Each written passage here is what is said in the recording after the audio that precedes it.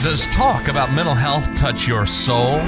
Are you also a tarot lover? If so, have a seat, grab yourself a cup of tea, and relax, because it's time for an episode of Swords of Depression, hosted by Miriam Slosberg.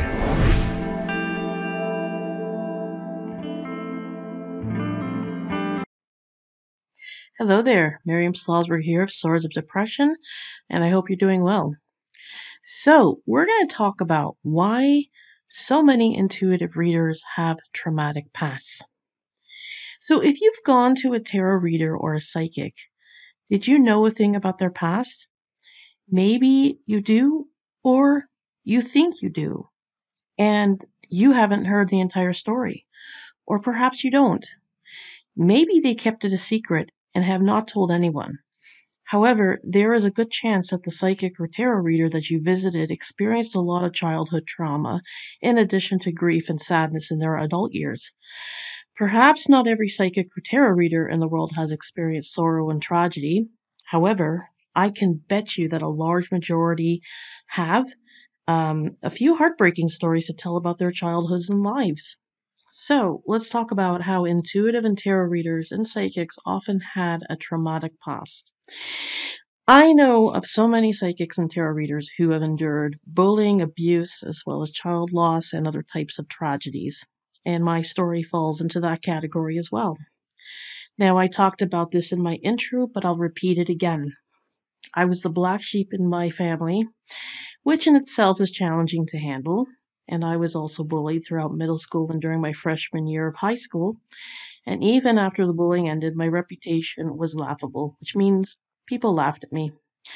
That was because I was always overweight and had a bad case of acne, and I later was diagnosed with polycystic ovarian syndrome, or PCOS. I also had awkward social skills, and that meant I struggled socially, and I had some learning differences. Therefore, I was an easy target, and when you are the black sheep of the family and being bullied, well, that messes you up.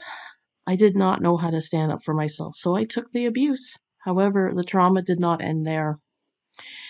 I ended up birthing a child with complex special needs, and I was not equipped to care for him. So I tried, I really did. I took him to a variety of therapies, and no matter what I did, I was chastised for not doing any more than I could. And when it comes to special needs parents, it's like their needs suddenly become irrelevant. And that's what happened to me as well. It did not matter that I struggled with my mental health and physical health and did not get enough sleep. Never mind the fact that I wasn't able to be fully attentive to my other typical child. My weight shot up to over 100 pounds overweight. I was angry all the time, severely depressed, and I was on the brink of losing it. So let's talk about the fact that I had been mourning for the typical son that I longed for, and I'm not ashamed to say this, because these things really need to be said anyway. So I had no choice but to transfer him to a residential school and group home, and it was a really difficult choice, but it was the best one. It was the best one that I made for him and for my family. I mean, he could not continue to stay at home, and I mean, he's doing so much better where he is. And again, I went against society's expectations, because what's the expectations of society? Being his caregiver for life. So I did the best and safest thing for him, which was the catalyst for me to begin standing up for myself. I mean, I've been vilified for doing this, but those who don't get it will judge, and I've accepted that. I mean, there are so many non-empathetic people who judge you without knowing what it's like to walk just even a small foot in your shoes. However, even though I've been able to shed the stress that I was under for all of these years, and I was able to shed a lot of extra weight until the pandemic hit, I'm still dealing with a lot of trauma from all that. I'm going to always be traumatized from all the painful and heart-wrenching experiences. Now, is complete healing possible? I'm going to be frank. I don't think so. I mean, you can heal on some level, and I really do not like that word. I do not like it at all. Because it just, to me, it's a matter of semantics here. But when I think of healing, I think of a cut. I think of a bone fracture. You don't heal. You don't heal and become whole. But what you can do is face the triggers and painful reminders that can take you back to painful thoughts, and the realistic goal is really to be at peace with your past and to accept that it happened. I'm trying to get there, but I really have a long way to go. And the best thing you can do is find the right therapies to help you manage and cope and find the right skills to do that. Now, I really do have a long way to go. I mean, gotta wonder though, was it past life karma? I do think so on some level, or maybe on a large level. I also know that I'm a mature soul that is sandwiched between a young soul and an old soul, which can cause a lot of inner turmoil. Old souls can get past trauma much easier than younger souls. Now that you know my story, you're probably wondering why so many intuitive healers, tarot readers, and psychics have had sad and traumatic pasts. So let me talk about that now. So, what's the purpose of becoming an intuitive reader or healer in the first place? That's because of being forced to gain insight into your suffering. When you are forced to self-reflect and look into why you had to suffer in the first place, you strengthen your intuition, and at the same time, you then want to help others understand why they experience their own suffering. And when that happens, you open yourself up to the world of metaphysics. Then you begin to use the tools that you relate to the most, whether it's tarot, astrology, mediumship, runes, or I Ching. Simultaneously, your psychic abilities such as clairvoyance, clairsentience, clairaudience, and precognitive abilities strengthen. So in my case, I'm clairvoyant, clairsentient, and I have strong precognitive abilities. And astrology and tarot are the tools that I use to bring me clearer pictures and insight into what I look at, whether it's for myself, a friend, or a client. However, it's easier to read for a client than for yourself or a friend. That's because emotions can get into the way, but you can train yourself to become more objective. It depends on the issue you want to look at. However, you may be wondering now if some intuitive readers have coasted in life. Are you sure you really want my opinion on that? Well, I'm going to share it anyway. So I'm going to ask you a question. Imagine being born and blessed with a beautiful figure, beautiful hair, and perfect skin. You also attract people because you have the best social skills. Therefore, you were popular in high school and work and grew up with love and acceptance in your family, and you got exceptional grades without even trying hard. You also make plenty of money and never had to struggle financially at all in your life. You also have an easy marriage and smart and healthy kids. Whenever you did have a difficult time, you got all of the support in the world. I mean, I realize no one has a perfect life, but many others have had fewer challenges, traumatic events, and heartbreak than others.